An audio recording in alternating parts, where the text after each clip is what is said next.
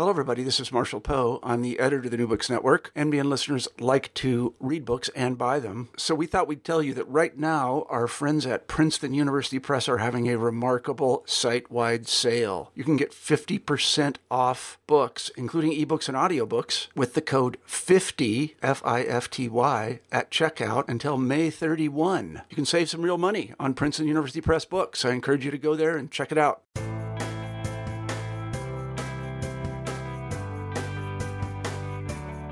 Welcome to New Books and Film. I am your host, Joel Cherney. Today, I will be talking with Jennifer Frost, author of the book Producer of Controversy, Stanley Kramer, Hollywood Liberalism and the Cold War. The book was published in 2017 by the University Press of Kansas. While Stanley Kramer was criticized by many reviewers for his message movies and supposed routine directing, Jennifer presents a new look at four of his most famous films. Welcome, Jennifer Frost. Hi, Jennifer. Hello, Joel. How are you? I'm fine. We were just before we started recording, we were talking. You are actually in New Zealand, and I am in Kentucky in the United States, and it sounds like a perfect phone call. I mean, not even phone call, better than that. So it's the joys of technology that make this kind of thing even possible. Oh, absolutely. And as an American who has made her life and career in New Zealand, I don't know how I could have done it 30 years ago. What's made it possible really is the technology of the last 15 years. Plus, when reading the book, especially like the acknowledgments, and yes, I'm one of those people that reads acknowledgments mostly because part of my career is as a librarian, and every time I read acknowledgments, especially historical books, it's always usually librarians and archivists who are getting those praises and those introductions. So I was like reading those. And I'm sure that a lot of that was technology that helped. I know you did do visits, but at least being able to get material without actually having to set foot into some places probably is something that's great too. Oh, that's right. And being able to, especially hire researchers in different, especially the presidential archives, has been invaluable. And they just take photos and, on their phones and send them. Well, yeah, and like I say, it's just one good thing. And I think it's many ways it's made for not only better writing as far as more people being able to put books together, but it's even helped in, speaking of film, the film industry, where nowadays people who have ideas don't have to depend on getting huge amounts of financing, and the true independent film is possible out there, and that's great too. Yes, that is. So your book, Producer of Controversy, Stanley Kramer, Hollywood Liberalism and the Cold War, it was just issued, but as you pointed out before we started talking, this is something, it obviously took a while for you to put this all together, but I'm sure it's a topic that we'll talk about how you decided that this was something you wanted to write about. But before we get more in depth, and we've already talked briefly about that you are in New Zealand now, but if you could give us a little bit of your background as far as your education and writing, and how you came to be in a position to write a book like this. Yes, absolutely. So I received my PhD from the University of Wisconsin-Madison in the U.S. Women's History program back in the 1990s. And my PhD dissertation, which became my first book, was about the New Left and community organizing. And I've always been interested in politics and very interested less in what comes to be called high politics. So, looking at, elections and policymakers, but more interested in politics from the bottom up or in cultural arenas. So after I finished the New Left book, I wanted to write about conservatism. And that was right when we were getting lots of attention to conservatism. Alan Brinkley wrote his piece on conservatism saying, why aren't people reading Leo Rebuffo and, these other important historians of conservatism. And I discovered the important conservative, the Hollywood gossip columnist Hedda Hopper. And so my second book was Hedda Hopper's Hollywood, Celebrity Gossip and American Conservatism, and that came out in 2011. And in doing research on Hedda, she was railing against a producer director, Stanley Kramer, that she used to call that red Stanley Kramer. And of course, we all knew Kramer's films. When I was going through school, we watched Judgment at Nuremberg in our history class. We watched Inherit the Wind in our English class. And even as a young person, I remember seeing his 1971 film, Bless the Beast and the Children, as a young person in the theaters. So that really drew my attention to Kramer. And I wanted to know more about him. At the same time, we had Barack Obama elected president in 2008. And there was a wonderful piece in the New York Times, I think by A.O. Scott, saying how Hollywood prepared us for a black president. And he went through and talked about some of the, movies, Morgan Freeman being a president, other important African-American actors playing presidential roles, but he also mentioned Guess Who's Coming to Dinner, starring Sidney Poitier in 1967. And so that too brought me to thinking about Kramer. So between writing about politics, interested in the left, interested in conservatism, I thought now I want to write a book on liberalism. And the most important, prominent Hollywood liberal of the Cold War era has to be Stanley Kramer. So between all these factors, I dived into his work and films.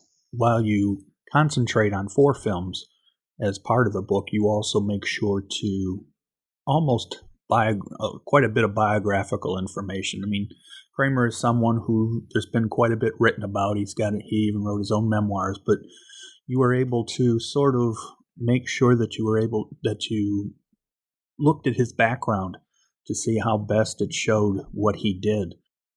That is correct, although I always say I'm not writing a biography. It was the same thing with Hedda Hopper.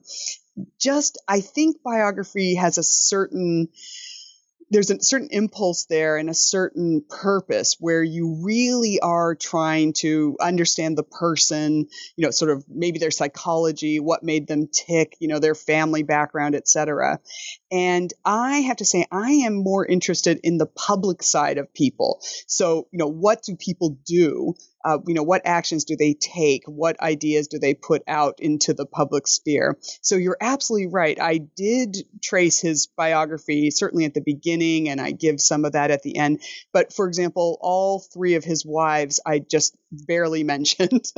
I just barely mentioned his children. So I really am more interested in sort of the career, the politics, the films, and their public impact. And with that, let's talk a little bit about his background, because even though we obviously, the big point with him is his liberalism in Hollywood, and he wasn't obviously the only one, but he was able to do some things that during this period in particular, if you were a liberal in Hollywood, that you were running into possible issues because, he became famous or became well known and was working during the Red Scare of the 50s and going, in that period, it was part of his career. And luckily it did not stop. He was never blacklisted and he was always able to work. But part of that, I think, probably relates to some of the things that you point out with him, is that he was one of the first producers and directors when Hollywood started to go independent and the studio system was starting to break down. That's right. That was really the thread all the way through the book, was looking at his liberalism. And I think because of all the new works that we've had on the history of American conservatism over the last couple of decades, we are much more appreciating the difficulty of being in Hollywood during the Red Scare, during the era of the Hollywood blacklist, and, not taking it for granted, the types of works that we see, coming out from from liberal filmmakers.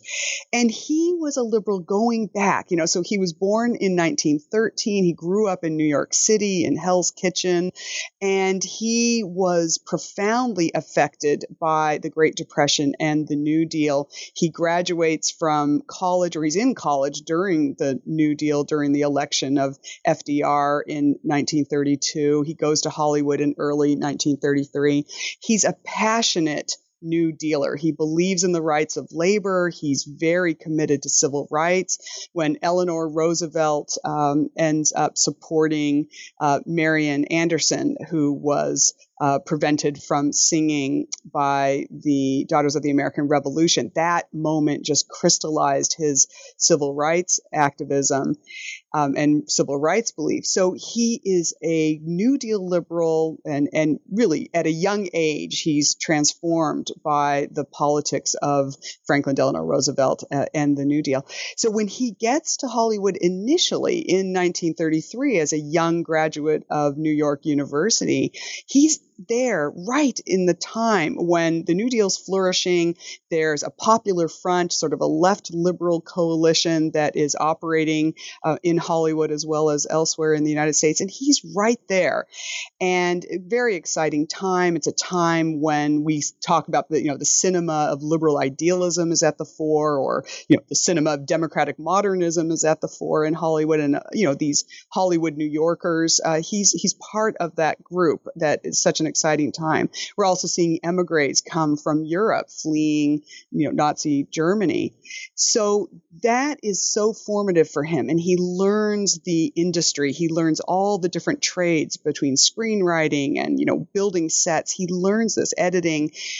He starts to become an assistant producer. And then, of course, as he says, a little thing called World War II comes along. And in 1943, he goes into the military and works for the Army Signal Corps. When he gets out of that, his service, and he talks about how important that time was for learning, again, the trade of filmmaking, as well as the fact that film, can have propaganda purposes, or it can be used as a weapon, he used to say. He comes back to Hollywood in the post-war period, and he's trying to find his way, and he ends up forming his own production company with some buddies and friends, including Carl Foreman, who he met in the Army.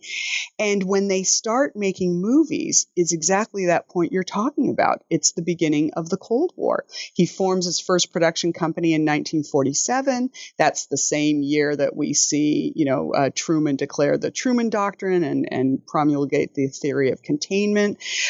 So it's also when HUAC comes and starts to hold hearings about Hollywood communists. So at exactly the moment he's beginning his career as an independent, the Cold War has started.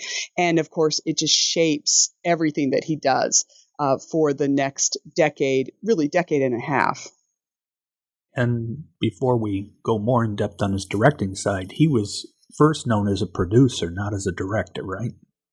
That's right. And he realized that he wasn't going to be able to make his way within the studio system. And as you pointed out, the studio system, of course, is breaking up at that point in time. But he also knows that the way he's going to be able to do what he wants to do, he has to do it independently.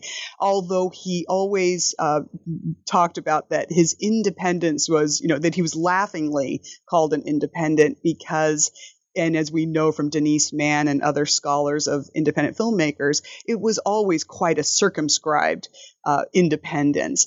He still needed to get financing from, obviously sources, including the studios, although he also had private funders as well. He needed to rent studio, places to film, production facilities. He needed a distributor. You can't get your independent film, into theaters without a distributor. So, he did have to work within the system. But as you pointed out, he had a measure of independence. The other thing is to do something differently, to have a different kind of product. He and we can't deny the team that is around him. So Carl Foreman, his screenwriter, George Glass was his publicist. So these were young, energetic, people who were, coming into Hollywood wanting to make a name for themselves, they seize upon the social problem film as a way to make films that are less expensive and also different from the studio product. They know they can't make a big Western, that with big scenery. They know they can't make a lush musical. They need to make films that are much more affordable. And the social problem film lets them take on problems that are going on in the society, shoot them in a realistic style, often, on set mostly, but they could also do filming, out in the real world. And the other real savings is that they could cast no-name actors. Because the films are in a realistic style, they didn't need the big stars. And in fact, he ends up hiring and using in their first big films people like Kirk Douglas, Marlon Brando. And that lends more realism to the film because you don't know who the star is. And so you're not bringing those other meanings, and your familiarity with these actors in other roles to the film. And you can kind of get into the story. But it also saved him a tremendous amount of money. So as a producer, he was very good at fundraising. He was very good at those negotiations of bringing all the pieces together. And he's a highly energetic person. And he loved that multiple functions of the producer, including publicity, including, talking to exhibitors. He really enjoyed that. So he was able to carve out that place for himself that let him and his team, make these films that were a different kind of product in Hollywood in the late 40s and 50s. Unfortunately, it was that some of those aspects that led him to be criticized by some, and that criticism is, it's part of his, I guess, his overall career, that there were some film critics and other critics who never really thought much of him, less so as a, his career as a producer was more lauded, but particularly as a director, there were some critics who just never felt he was very good. That's right, and he wins the Thalberg Award from the basically an Oscar for producers in 1962, and so well recognized for his producing achievements. And he was considered a creative producer in that he wasn't just a project manager. I mean, he really got into it. But absolutely, when he starts directing in 1955, his first film was Not a Stranger. He just gets panned for his directing. And even the big films, so the films I focus on that I really see are sort of the Kramer canon of the late 50s and early 60s. Many critics criticize his style of directing. And the big critics of the 60s, Andrew Sarris and Pauline Kael, lambast him. And in fact, I begin the book by talking about their critique of him because I think that his critical reputation has been so shaped by Kael, who said that, is really his fame or his reputation is based on a series of errors where people think that films that he produced he had directed and that actually he was not a good director. And Andrew Sarris bluntly called Kramer one of Hollywood's worst directors in the 1960s.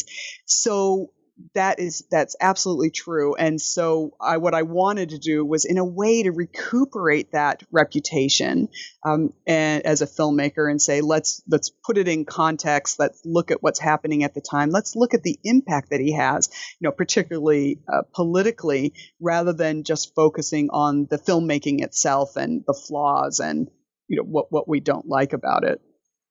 Plus, he also was criticized by some because his films were so overtly message films. His most well-known films, he purposely made sure that there were, it was very clear that these were films with a message, and he did not shy away from making that message clear. And there were some who didn't care for that either. That's right. So, that question of is film about entertainment? or is it about sending a message? And, there's the famous, I think it's been attributed to Samuel Goldman, but that's famous saying that, if you want to send a message, use a Western Union, right? That films and popular films are not the place to send a message. Now, he hated that appellation of message movie. And he just would, when anyone asked him, he would reject it because he felt that it was a way to categorize his films and marginalize them, and that people wouldn't go to a message movie. But you're absolutely right. His films all had a message, or certainly a point of view on a contemporary event. And that was something that he, would support in. You can see it through the publicity, you can see it through his participation in public debates, and where you really can see how the messages are going out and being received is in letters to Kramer, or in what I used also, which were preview audience cards, where people would give feedback, at the preview. And you see that audiences are hearing those messages. They are engaging with those messages, and they may like them, they may not like them, but they certainly understood Kramer as a maker of message movies.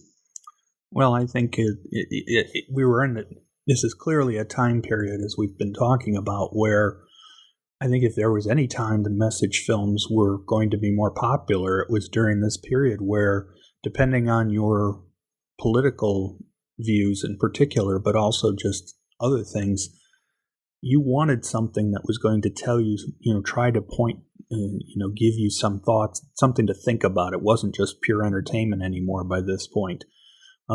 We've seen enough by this period that there's more to it than just pure entertainment. That yes, you can be entertained, but if you give some more information, or if you have a message or have a point of view that's clear, that's not necessarily a bad thing as far as the movie-going public is concerned.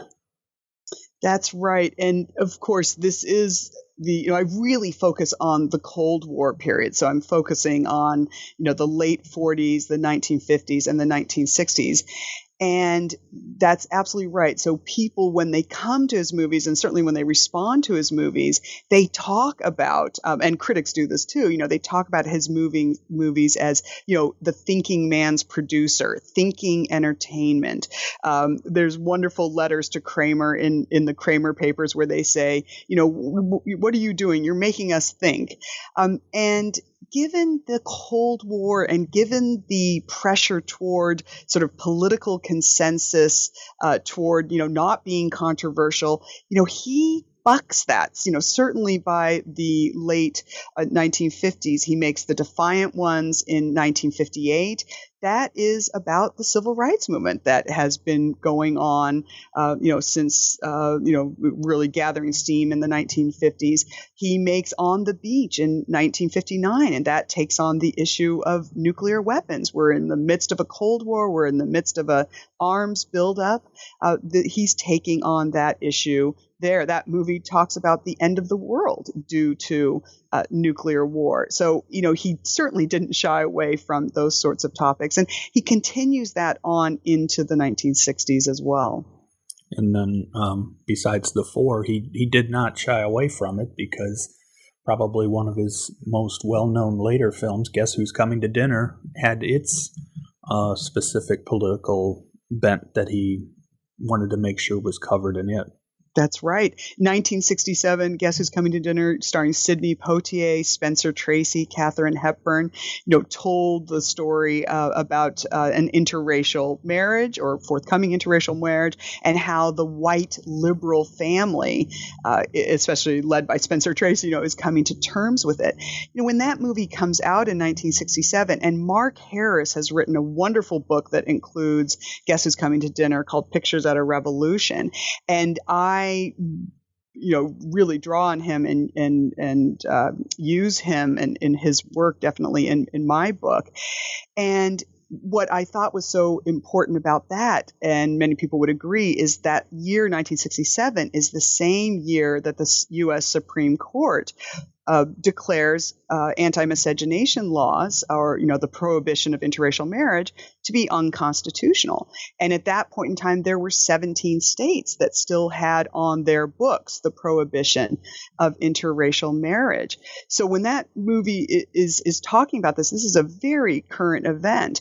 And of course, your right to marry, as we know with gay marriage, but your right to marry is a civil right. It's a civil, it's a right of citizenship to be able to choose who to marry.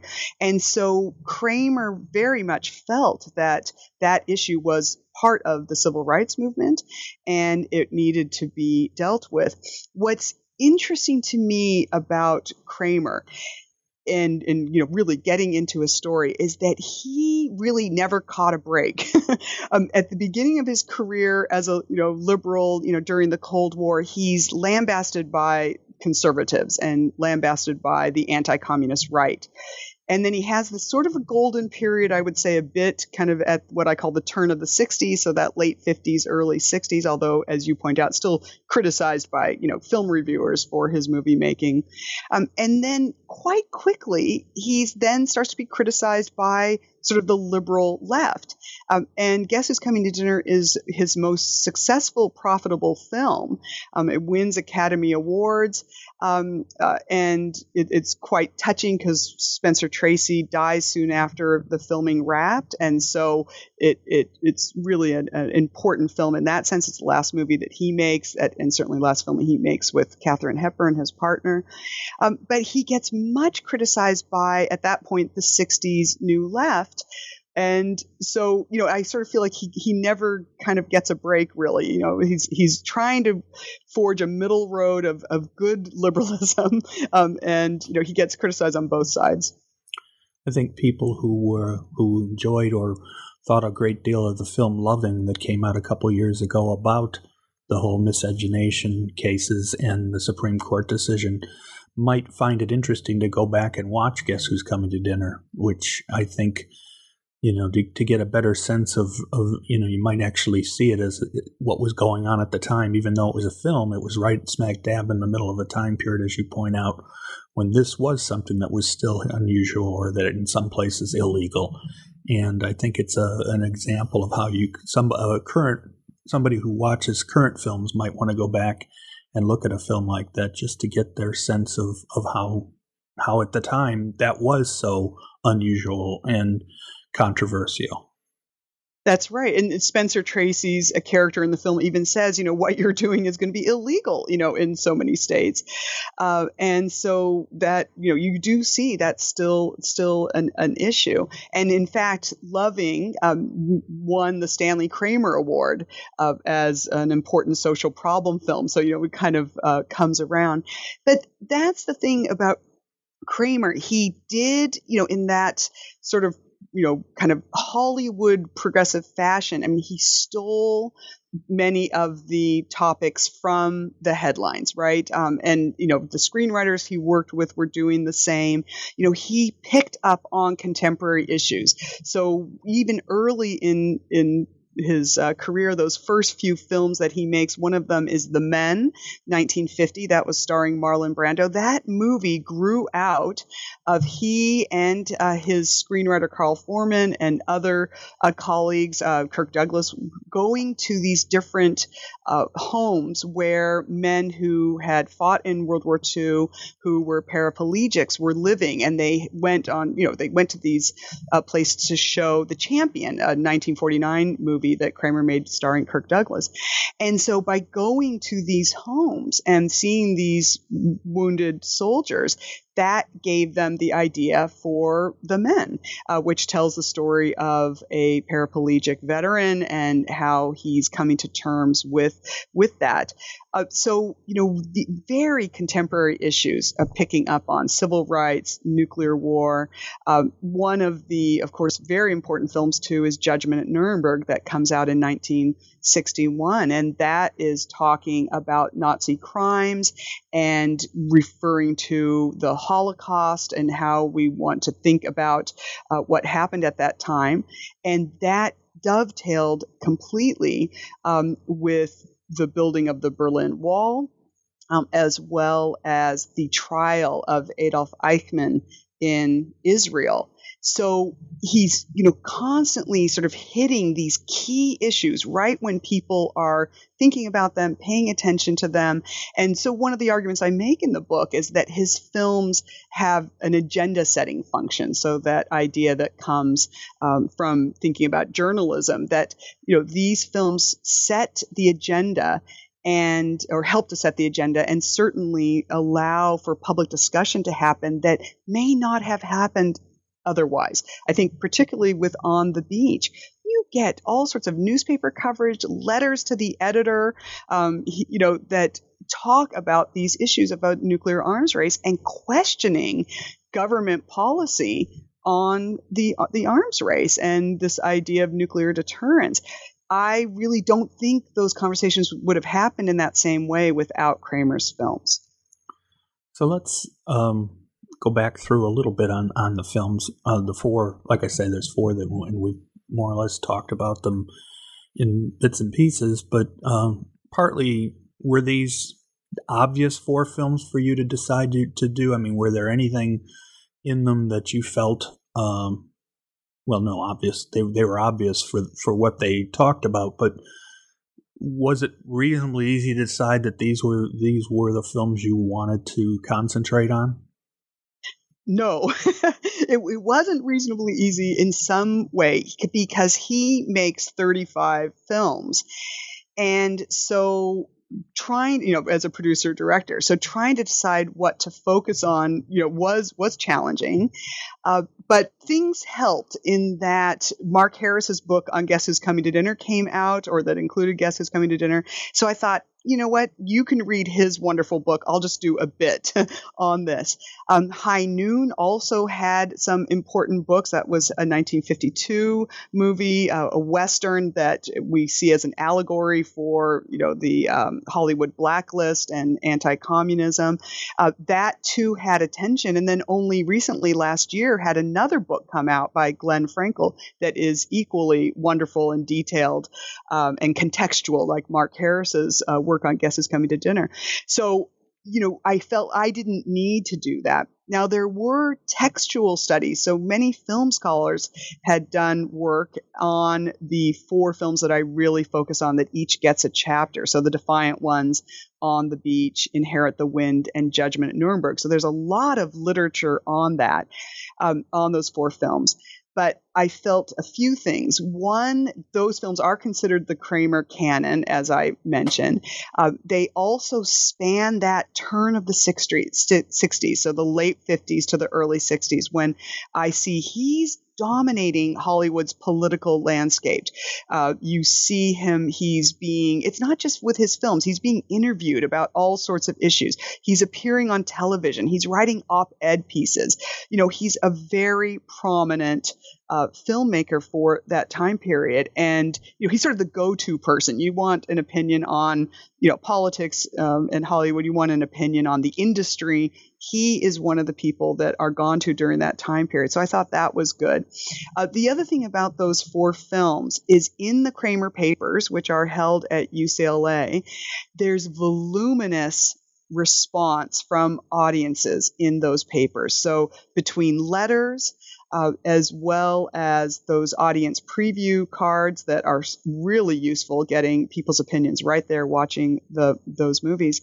That is precious historical evidence. We often don't get evidence of audience goers. We have great evidence from, the Hollywood filmmakers or from reviewers and critics or commentators, but to get audience members, even if they are self-selected because they're choosing to go to a preview or they're choosing to write a letter to Kramer, even if they're self-selected, it still gives us a sense of how the movies are being received, what interpretations are being given. And those letters aren't all positive. So, the letters on Guess Who's Coming to Dinner, the letters on The Defiant Ones, there's racist letters there. On Judgment in Nuremberg, there's anti-Semitic letters there. So it's not to say everybody's, applauding these films or liking his liberal politics. There's very much, kind of hate-filled letters as well. But I think it certainly can give us a sense of how his films are being received. So when it came down to it, for those reasons, those became the four that I wanted to focus on. So obviously, when you're making a film, the first thing you have to figure out is story. And in these four, we've got at least two that are based on plays. I'm not mistaken. Inherit the Wind and Judgment and Nuremberg both started as plays, right? That's right. So, but Defiant Ones and On the Beach, where did those come from? Because I'm not as familiar with their background. Right. That was the other interesting thing, was to think about, how do you go from page to screen, right, with all of these four films, because they all do have different origins. So The Defiant Ones was an original screenplay, and it's written by a blacklisted screenwriter and his friend, who also was of the left, who easily could have been blacklisted and wasn't. And so we have that, was an important beginning, sort of using that original screenplay. And then On the Beach was based on a very popular novel by a British novelist, Neville Shute. And then Inherit the Wind was a Broadway play that was, again, quite popular. And then Judgment in Nuremberg actually began as a teleplay. So it was on television. And that also required, obviously some tinkering to bring it to the screen, or from the television screen to the movie screen. So in each of those cases, certain adaptation strategies had to be used to bring them. He did this a lot when he, as a producer, used already existing pieces, so novels, plays, often. And the thinking there was, you lower your risk in Hollywood, you lower your risk with the audience if you go with a proven story. And so often he did use novels, Member of the Wedding, or he used plays. I'm thinking of, he used plays as well. And I think that was a way to minimize risk, really, too. So The Defiant Ones, obviously, as you point out, that was a pretty clear point of his related to civil rights. What was the Defiant? What was the basic, the basic plot of the plot behind The Defiant Ones? What was that to show that the civil rights aspect of the film? Sure. So this began as an original screenplay called The Long Road, which I actually think is telling. So Kramer's the one who shifted the title to The Defiant Ones, which is also a good title. But it was written by Nedrick Young, who was blacklisted. He had been an actor, and he was called before HUAC in 1953, refused to testify, and was blacklisted. And he teamed up with his friend Harold Jacob Smith, and they were writing screenplays, wrote this screenplay. And Young didn't use his name because he was blacklisted, so he used a pseudonym, Nathan E. Douglas, for the screenplay. And they were both of the left. And one of the things I wanted to do in this chapter was to show that a movie that tends to be seen as simply sort of liberal civil rights actually had some, what we would see as sort of leftist political content as well. So Kramer reads the screenplay. He loves it from the start. He purchases it at a good price. He even casts Young and Smith in a role there. They appear at the very beginning of the film, which was quite witty, really, on Kramer's part. And the movie tells about two prisoners who escape from a prison truck after a day working on the Chain Gang. And the prisoners are Sidney Poitier, who will then star in two more Kramer films, and Tony Curtis. And Tony Curtis at that point was kind of moving away from just his good-looking sorts of characters and playing more realistic roles. And so this was an important film for him as well, but it's seen as Sidney Poitier's breakthrough role. So they escape, they're chained together, and it tells the story of their trials and tribulations as they are on the road trying to gain their freedom. And they both have to confront their racism, their anger at each other, dealing with being pursued by the sheriff and a posse and dogs, and they go through all sorts of hazards and end up getting free of the chain of that's holding the two of them together. But eventually they're running and they are on the way to freedom, and the character played by Tony Curtis can't get onto the train that they are escaping on, and Sidney Poitier, reaches out for him and ends up leaping off the train to be with him. So this was seen as a metaphor for American race relations right at the point of the civil rights movement picking up steam. So we've had Brown versus Board of Education, which of course declared segregation unconstitutional in 1954. We've had the Montgomery bus boycott in 1955 with Martin Luther King, coming to the fore there. 1958 is the Little Rock, Arkansas school integration crisis. It's the same year that The Defiant One comes out. So people are talking about the civil rights movement. They're talking about race relations. They're talking about, what should be done.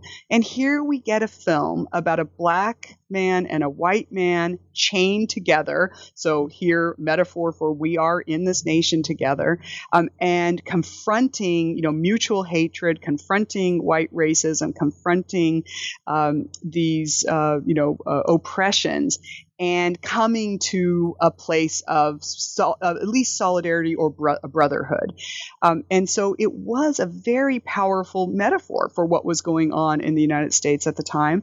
And everybody would agree that's his breakthrough film as a producer-director. So he had made 2 other films. He directed 2 other films before that. But it is The Defiant Ones that makes Kramer's name. And I mentioned, really is Poitier's breakthrough role, and it is watched by everybody. It's reviewed positively, pretty much across the board, except for maybe in some left-leaning journals where they felt it was a little too optimistic. And of course, there were also criticisms on the right that linked civil rights to communism. So it's kind of on the very edges. There's some criticism, but in general, it fits the mood of the United States at that point in time that, civil rights is the way the country needs to go. And then we're with On the Beach, which is another one. That one, as obvious probably as some people thought The Defiant One was for what it was trying to point out. On the Beach is even more obvious because, as you've already pointed out and we've already discussed, it's about the aftermath of a nuclear blast, nuclear war. So that one, I can imagine, was a little bit more obvious, even more so than the other ones. But yes. It was another situation where he took a topic and decided, well, I'm going to make a serious film about this, that I'm not going to pull any punches on it. And that was very unusual for the time period. I mean, obviously, since then, we've had a number of films that have discussed, the aftermaths of nuclear war and things. But at the time, I can imagine that was not something that the average person wanted to even think about in some ways. I think that's absolutely right. And he was, quite concerned about nuclear weapons, the buildup, nuclear testing, because, there's many, fears about radiation and fallout. And he talked about being a parent, because at that time he had 2 young children, talked about, the concerns that if there is a nuclear attack, do the children stay at school or do they come home? Radioactive fallout was circulating over the Nevada desert, and at times even came to Los Angeles, and there were alerts to this effect. So he's somebody who doesn't accept nuclear weapons as part of the normal way of defending the country. So he is somebody who holds to that idea that this is nonsensical. This doesn't make sense. This isn't a good strategy for defending the nation, for national security.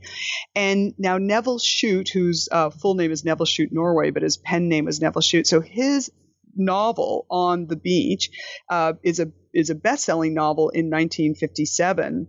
And there's quite a lot of competition to get the rights to make that into a movie. Kramer wins those rights and pays quite a lot to do this. But this becomes a great challenge because, as we were talking about, it's about the end of the world. And if we're in an industry that is about entertainment, how are you going to get people to come to a movie where every character is going to die, the world is ending? And so this was a challenge. And what he decided to do was to cast some big stars in the movie. So he casts Gregory Peck as the commander of a nuclear submarine. He casts Ava Gardner as one of the important, as the female lead, an important character. He casts Fred Astaire in the movie, kind of playing against type. Fred Astaire is not singing and dancing, but he is a scientist. And he sells it that way, saying we put these big names into the film. And all three of those actors also bought into the idea that we need to make a movie that is about the fear of nuclear war, that is about the dangers of nuclear war, to shape the public debate. Now, coming from policymakers in Washington, they are not excited about this film at all. In fact, they really don't want a democratic, open discussion about nuclear strategy. They would rather keep this as sort of an elite, policymaking arena. And so from the start, you see the Eisenhower administration at the time paying attention to Kramer's movie making, paying attention to how the screenplay is developing, paying attention to how the movie's being made. And then once it's released, they move quickly to try to shape the public debate about the film. And so we see this film being discussed in Eisenhower's cabinet meeting. Eisenhower's not there at the time. Richard Nixon, the vice president, is there. You see the State Department issuing really a document about how our State Department officials around the world can frame a response to the film. So again, that the fact that he is able to seize the attention of the highest part of our government, and have these real debates happen, I think is so important. And again, letters to him and letters to the editor, there's people writing to him saying, I just joined a SANE, which was an anti-nuclear organization. You have other people saying, I'm going to work against nuclear weapons. Churchgoers saying, I'm going to organize my church to send postcards about that we need to oppose nuclear weapons. So I think there's no doubt that there is an impact from his films. And in fact, public opinion over 59, 60, 61, as we, really is affected by saying, is this the way we want to go? Are nuclear weapons how we want to defend our nation? And I think, again, this is where we see both with civil rights and nuclear war and nuclear weapons, these are still contemporary issues. So, here Kramer's work, his oeuvre, his films, his impact on public discussion, it still matters. Well, and especially to this day, I still remember in the Cold War reigniting that happened in the 1980s, where we started to get back into the concept that some believed, obviously crazily, that a nuclear war could be won and that people would live again afterwards, or would continue to live. We see that come back, and even worse than during this period, where the assumption is eventually, people are going to, the world's going to end, where suddenly in the 80s, which suddenly, well, no, maybe we could still be alive afterwards. And wouldn't it be better if it was us versus them, that we were the ones that were still alive? That's right. Well, and in fact, though, that does occur also in the debate around the film too. And what helps, I think, is, he and his team, they contact important scientists. Linus Pauling ends up coming out, endorsing the film. So they do, connect to nuclear scientists. They connect to, other commentators to say, listen, the outcome is not good for a nuclear war. At the same time, that is what the administration is trying to push, is that a nuclear war is survivable. You're absolutely right. And so this movie's pushing against that, saying, no, it's not. Or if we don't know exactly what the impact is, why risk it? Is this really do we want to experiment with the fate of the world? So it was a very challenging film. And it's interesting that you mentioned the 80s, because in the 1980s, this is after Kramer's retired from Hollywood, and he's up in Bellevue, Washington, where he makes his life for a while. Kind of an escape from Hollywood or retirement from Hollywood. He actually gets involved in the nuclear freeze movement in the 1980s because he feels that the message of On the Beach, again, still needs to be heard. As opposed to what was going on at the time with The Day After, for example, in which that's supposedly, we got pretty badly damaged, but we'll be okay in the long run. Right. That kind of right. thing. That's right. Well, and it actually pushes against even the movies that were being made in Hollywood at the time. So scholars have looked at the nuclear films of Hollywood in the 1950s, and some of them are very, we would consider them even war films. So like Strategic Air Command and, talking about the military. But even the kind of sci-fi movies or the movies that are made that really directly do take on the possibility of nuclear war, they always have survivors. And so this film really pushed back against that optimism. And in fact, it didn't do well at the box office. And even though it was highly respected, the critical reviews were in general good. It opened, had a worldwide premiere and opened all over the world. And, we have politicians, famous people commenting on it. In the end, it was quite an expensive film to make because of those stars, and also it was filmed it takes place and is filmed in Australia, which was quite expensive. It ended up not making, he lost money on it. And I think that was hard to have happen.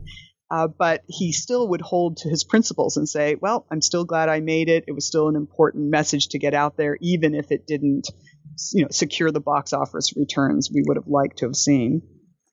I reasonably well have pretty good knowledge of Dr. Strangelove, and there's a part of me that wonders, did Kubrick ever say anything about On the Beach, particularly at the time that he was making that film? I don't know the answer to that, obviously, but I'll have to go back into a couple of the books that I have on Dr. Strangelove just to see, because in many ways I think Dr. Strangelove was one of those films that said, well, we're not even going to pussyfoot around about it. This is just ridiculous that you would even consider these kind of things as possible, and let's just go ahead and end the world. That's right. Well, and of course, that's 1964, I believe, so 5 years after On the Beach. And of course, that has a more ironic sensibility, right? And Kubrick's a younger filmmaker, so he's, a different generation than Kramer. And I think, he really catches, great attention at the time. And, the movie is, filled with black humor. It's still very, very watchable. Peter Sellers is so fantastic in that. But the difference with Kramer, and it's only a 5 years difference, it's generational, but Kramer doesn't have a sense of irony. There's no irony about his filmmaking. He is a sincere filmmaker. So he's telling these stories, straight up.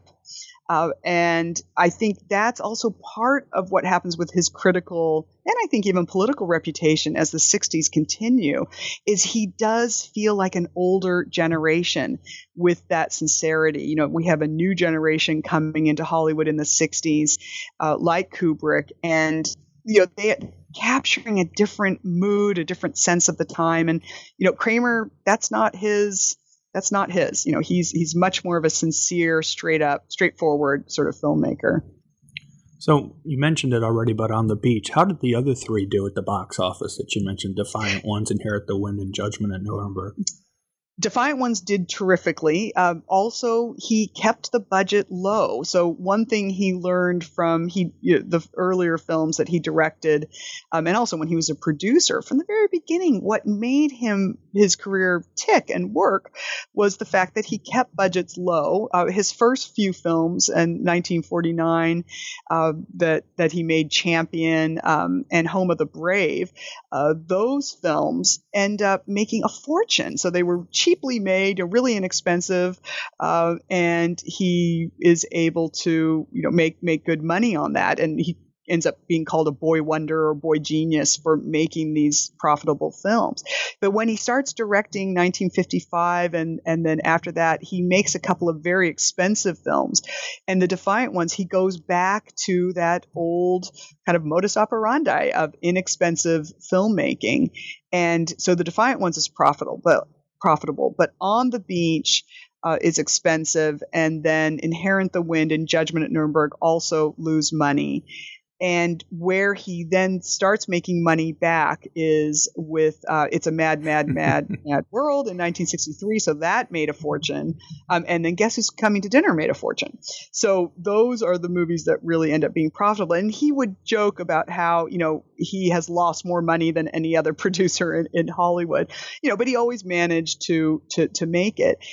And I think part of the story that I'm telling is it's really a classic sort of rise and fall narrative where you see, he struggles at the beginning and he, gains prominence as an independent filmmaker. We didn't mention his contract with Columbia Pictures in the early 50s, 1951. It's an unprecedented contract with a major studio for an independent producer.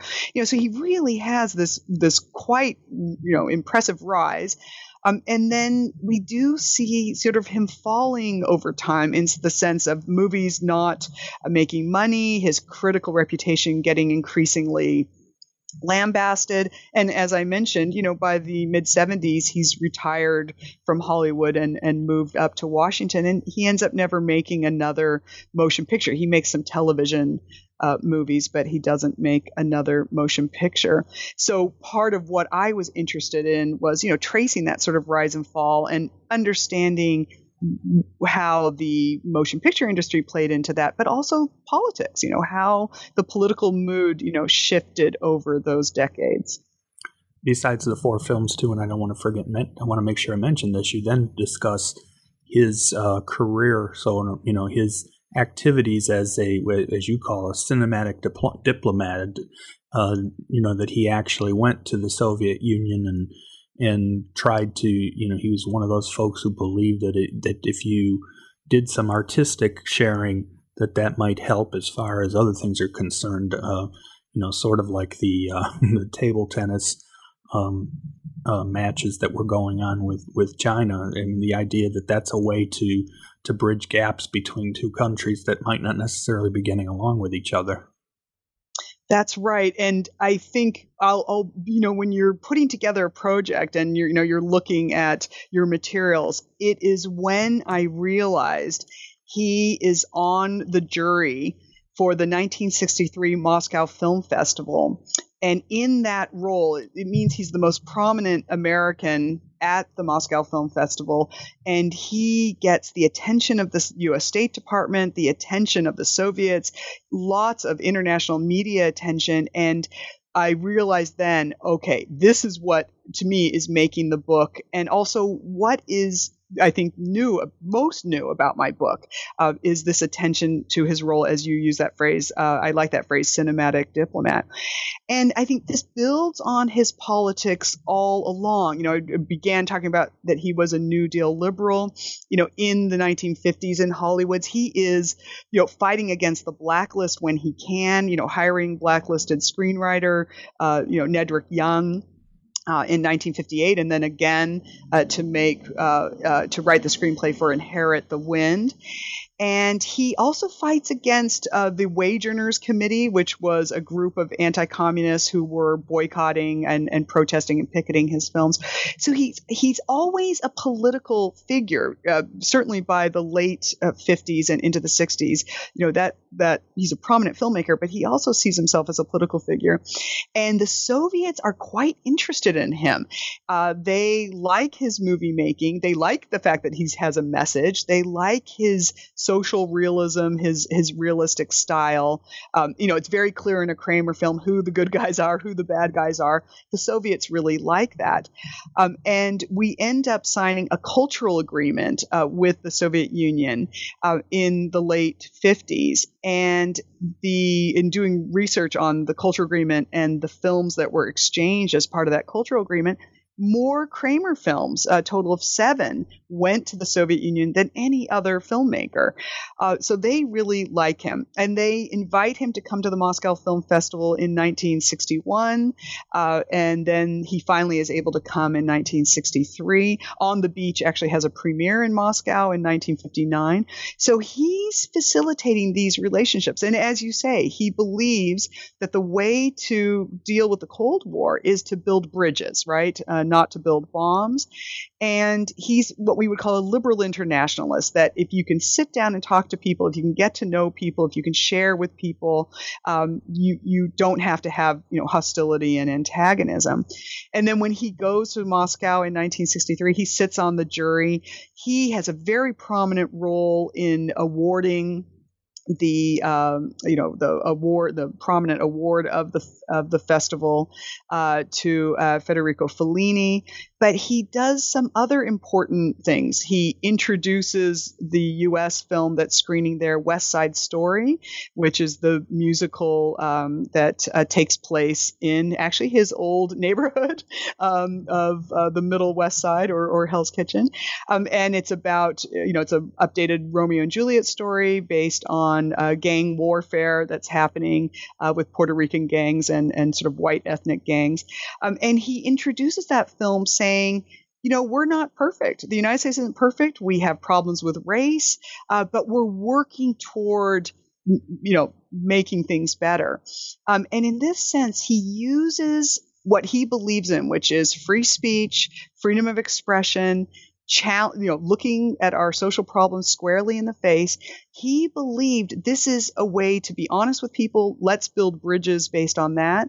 He disagreed with that idea that we should hide our faults, that American propaganda and publicity overseas should just emphasize the positive. He didn't believe in it. He thought that's not real.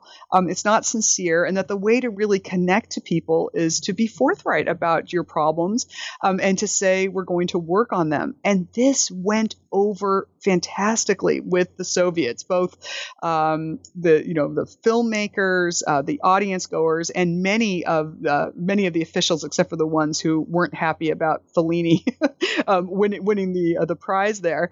But and then there ended up being quickly they put on a screening of the Defiant Ones, a public screening of the Defiant Ones. That was sort of an impromptu, spontaneous decision, as well as Judgment at Nuremberg, which is his 1961 film about Nazi war crimes and the Holocaust. And they, thousands of people go to these screenings. And then after that, his movies still keep playing in the Soviet Union. And it's a perfect moment. 1963, the Kennedy administration is trying to forge a different mood about the Cold War in the wake of the Cuban Missile Crisis, which of course was incredibly frightening. We have 1963, right before the festival, there's the ban on nuclear testing. That happens. That's an international agreement about not having nuclear testing, at least above ground. And so it's a moment when we would say there's a thaw in the Cold War, that there's a chance to rethink these superpower relations.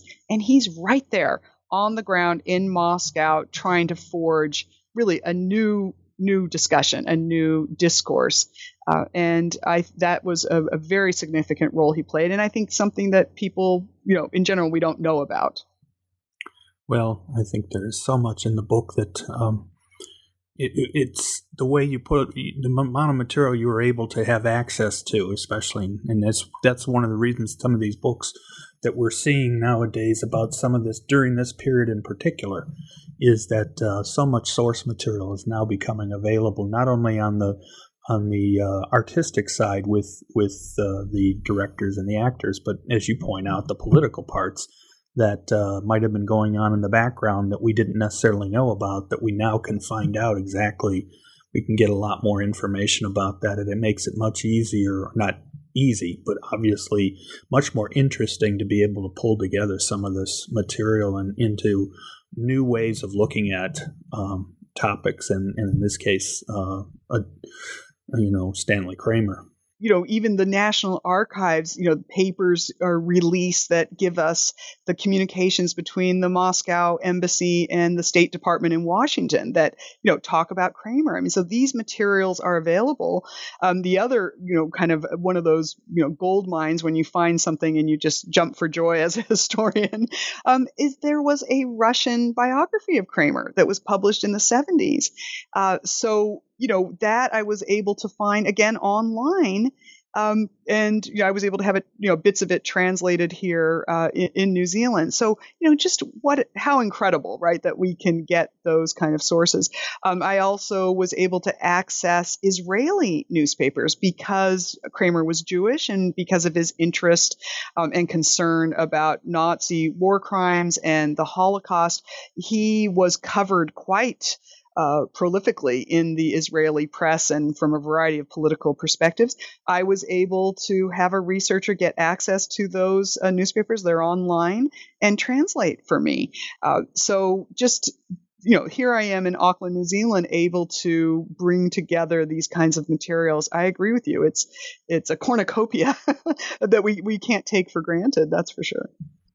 Well, overall, I really wanted to applaud you for this book. As I say, I found it. That's a time period that's of interest to me too in my studies. And Cold War in particular. So, the fact that you were able to put it all together and to as a study of him, but as a way to take a closer look at that period was so great. And I really appreciate you taking the time to talk with me. The time has flown by, but I hope people check out the book because there's so much there that I think they would find new, even if they felt they had some knowledge or some interest already in Kramer. But for the time period, I think it's a fascinating study. So really, really thank you for joining me today. Well, and thank you, Joel. This was really enjoyable. So take care. My thanks to Jennifer for her time.